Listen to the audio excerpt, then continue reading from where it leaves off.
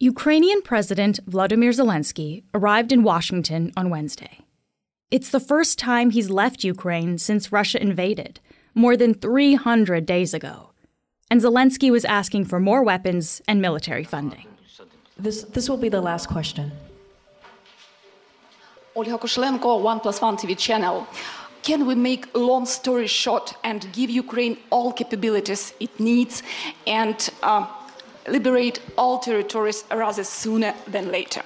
Thank you. Well, his answer is yes.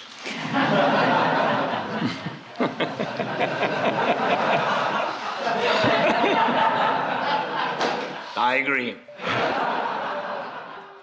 This comes as Russian aerial attacks are ramping up. The main targets are Ukraine's power grid, which means frequent blackouts. Many people in the country are left in the dark and cold for hours on end. Today, I speak with the Globe's European bureau chief, Eric Reguli. He's in Ukraine's capital, Kyiv. I'm Menaka Raman-Wilms, and this is The Decibel from the Globe and Mail.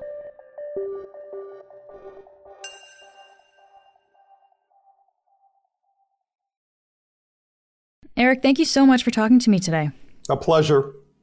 I know we're reaching you in a situation where it's all dark there. You don't have a lot of light or you don't have electricity. You have no light, no heat. So this is something we really appreciate you doing here. Yeah, well, the electricity has been going off, I'd say about half the day. We never know when it's there's no warning when it's going to be cut off. There's no warning when what's coming on. And it's been off since it's about 6 o'clock p.m. here, and it's been off for about 8 hours. Wow. And how cold is it?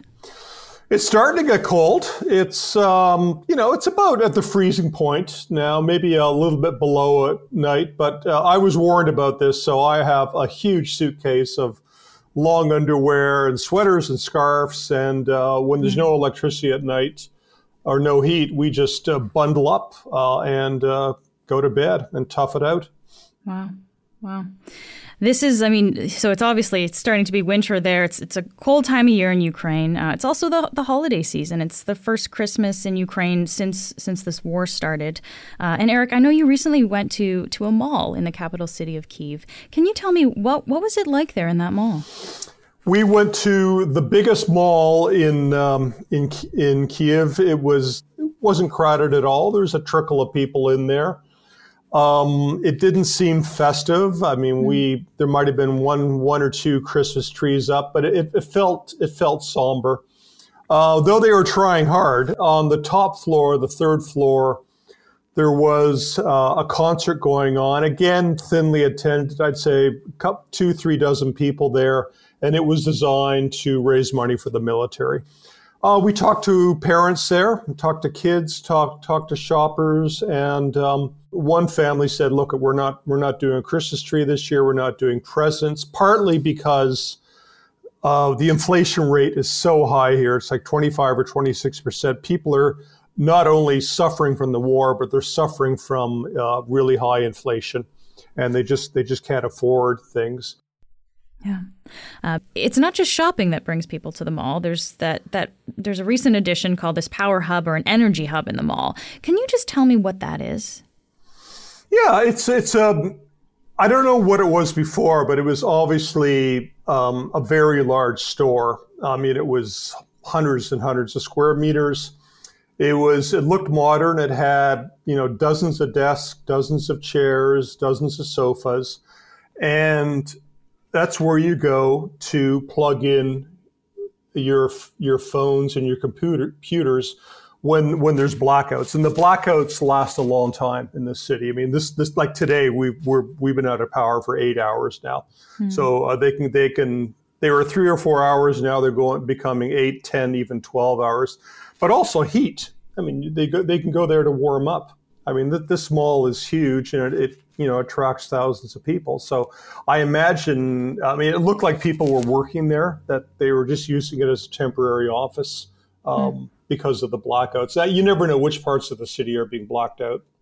So you can go there, get warm, Yep. plug in your computer, your phone, do some correspondence, that Yep. kind of thing. Yeah, yeah. Now some restaurants and cafes, many of them in Kiev have generators, and they're obviously they're easy to find. I mean, because of the noise. I mean, there is a din of diesel and gasoline generators right outside this apartment building, and they're on all the time, generating electricity, so they can stay open when the blackouts happen. And of course, this energy hub in the mall exists because Russia is targeting power grids throughout the country. What is Russia's goal with this, Eric? Like, what is Russia trying to accomplish by targeting these power grids? Oh, it's to demoralize the population, so they lose interest in supporting this war. I mean, that's why everyone I've talked to is expecting a Christmas attack. Just to anger and sadden everyone in this country. So I think Putin. It's obvious what Putin's trying to do. He's trying to force Ukraine into a peace agreement, which would allow him to keep the parts of the country that he seized already. In the Far East, in the South, Crimea. But I don't think it's going to work. I mean, one thing that has struck me here is that despite the hardship here, despite the obscene numbers of death, morale is still pretty high. I mean, really high. There is a fighting spirit here. There is optimism. It's quite infectious, I find, and Ukraine is convinced it's going to win the war. So morale is high, but these are like difficult times, I guess, too. Like, can you maybe tell me about some of the people that you've talked to and how they're feeling? Like, what have they said about that? Well, I talked to the people in the mall, like this one woman in her early 30s. She actually works at an embassy here. And she said, we fully expect an attack in and around Christmas, but he can do what he wants, but it's just going to make us angry, and that anger is going to make us fight harder. President Zelensky was in Washington on Wednesday visiting U.S. President Biden, and Biden pledged nearly $2 billion for more military assistance to help Ukraine in this fight. So they're of course asking for these weapons because they are getting bombarded by Russian attacks, and it is having a significant effect. Earlier this month, on December 16th, the state power company declared a system emergency in Ukraine and reported a 50% loss of power within the country's electricity system. So that's significant. Yeah, and some of these utility workers, I mean, they're working around the clock to repair these grids. So some of them have been wounded or killed. There's a company called DTEC, which is the private power generator here, and it's lost several employees who were attacked as they were trying to fix the grid.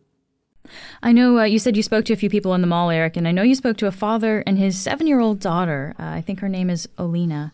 Yeah, a little blonde girl, 7 years old, Olena, and her father told me that they don't really use the term Santa Claus here. It's Grandpa Frost. And her father told me that Olena said to him that we don't want Grandpa Frost this year because we're worried he's going to get shot down. And what this little girl was referring to was the Ukrainian anti-aircraft guns, which actually do take down cruise missiles and the drones. So, I mean, this poor little kid understood that a war is going on. And he also said that when the air raid sirens go on, that she knows enough to get away from the windows because, if there's an explosion nearby, the windows could shatter and send glass like shrapnel all through the house. So this kid knows her routine already. I mean, how sad is that? We'll be back in a moment.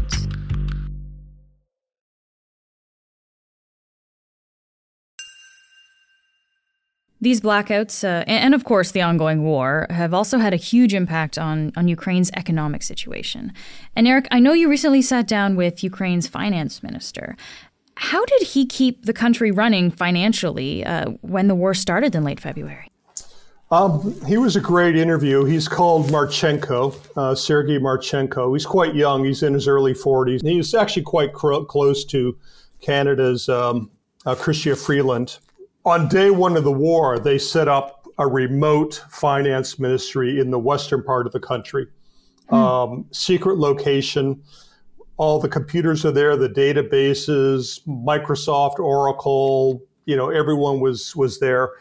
And they didn't miss a single salary payment, still haven't, and they did not miss a single pension payment for the pensioners in this country. I mean, it's a miracle.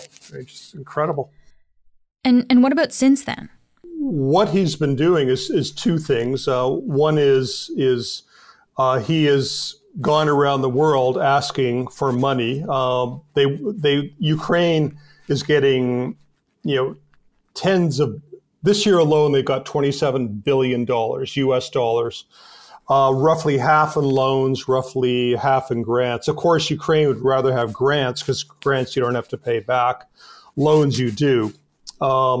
Most of the grants have come from the United States, a little bit from Canada. Most of the loans have come from the European Union. So every month, there are $5 billion US dollars in the hole. That is the budget deficit every single month. And they have to fill that or the country goes bankrupt. So that's a huge, huge challenge. And most of the budget, I think about 60% of the budget is going to the military. The other thing that Marchenko, the Ukraine finance minister, is doing is printing a lot of money. Well, he's not doing it. The central bank is printing a lot of money to help fund the deficit. And when you print money, you get inflation. So the inflation rate here is 26%, which is huge. And that is really hurting people's lives here. Their salaries are not going up 26%. The poverty rate, this is what really struck me when I interviewed this man a few days ago. The poverty rate before the war in Ukraine was about 5%. Now it's 25%. So 1 in 4 people is officially poverty stricken in this country. And what about like benefits and stuff? Like if you're on like a disability benefit, things like that. Oh yeah, I mean those are still getting paid. But the point is the inflation rate is so high here that your money is not going as far as it used to be, and the inflation rate's going to stay high. Is there any sense that there will be an economic bounce back for Ukraine, like that they'll actually be able to kind of dig themselves out of this financial hole? So they're predicting a 33% drop in GDP this year. It's a 1/3 drop in economic activity in this country. Next year, the official forecast is for slight growth, but slight growth from a very low level, 33% down.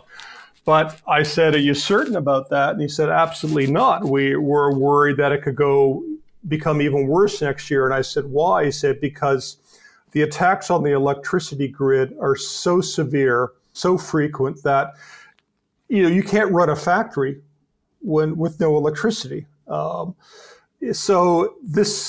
If these attacks on the electricity grid, the power grid, continue and are widespread and successful, so far they have been, then all bets are off in the economy. Wow. All bets are off. Eric, you've been covering the war from the beginning, but from countries outside of Ukraine. You're now actually in Kyiv there, in the dark, experiencing these blackouts firsthand. What is it like for you to now be inside the country?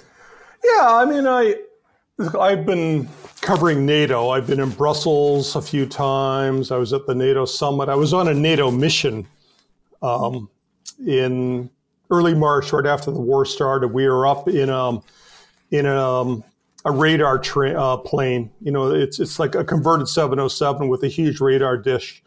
And we were flying in Polish airspace right on the Ukrainian border, watching on the radar, watching the Russian jets from Belarus and Russia coming in to bomb Ukraine. We're watching them in real time, and that's when it hit me that this war is real. But to be on the ground and to actually talk to people, really, is completely different. I mean, I'm in a war zone. I'm a war correspondent in a war zone. There's no fighting here, but every day we're having air raid sirens. Every day people in Kiev are going into bomb shelters. And it's become part of everyday life, but it shouldn't have to be. Eric, thank you so much for taking the time to talk to me today. Thank you. It was a pleasure, and I hope to talk to you again. That's it for today. I'm Menaka Raman-Wilms. Our producers are Madeline White, Cheryl Sutherland, and Rachel Levy-McLaughlin. David Crosby edits the show. Kasia Mihailovich is our senior producer, and Angela Pacenza is our executive editor. Thanks so much for listening, and I'll talk to you tomorrow.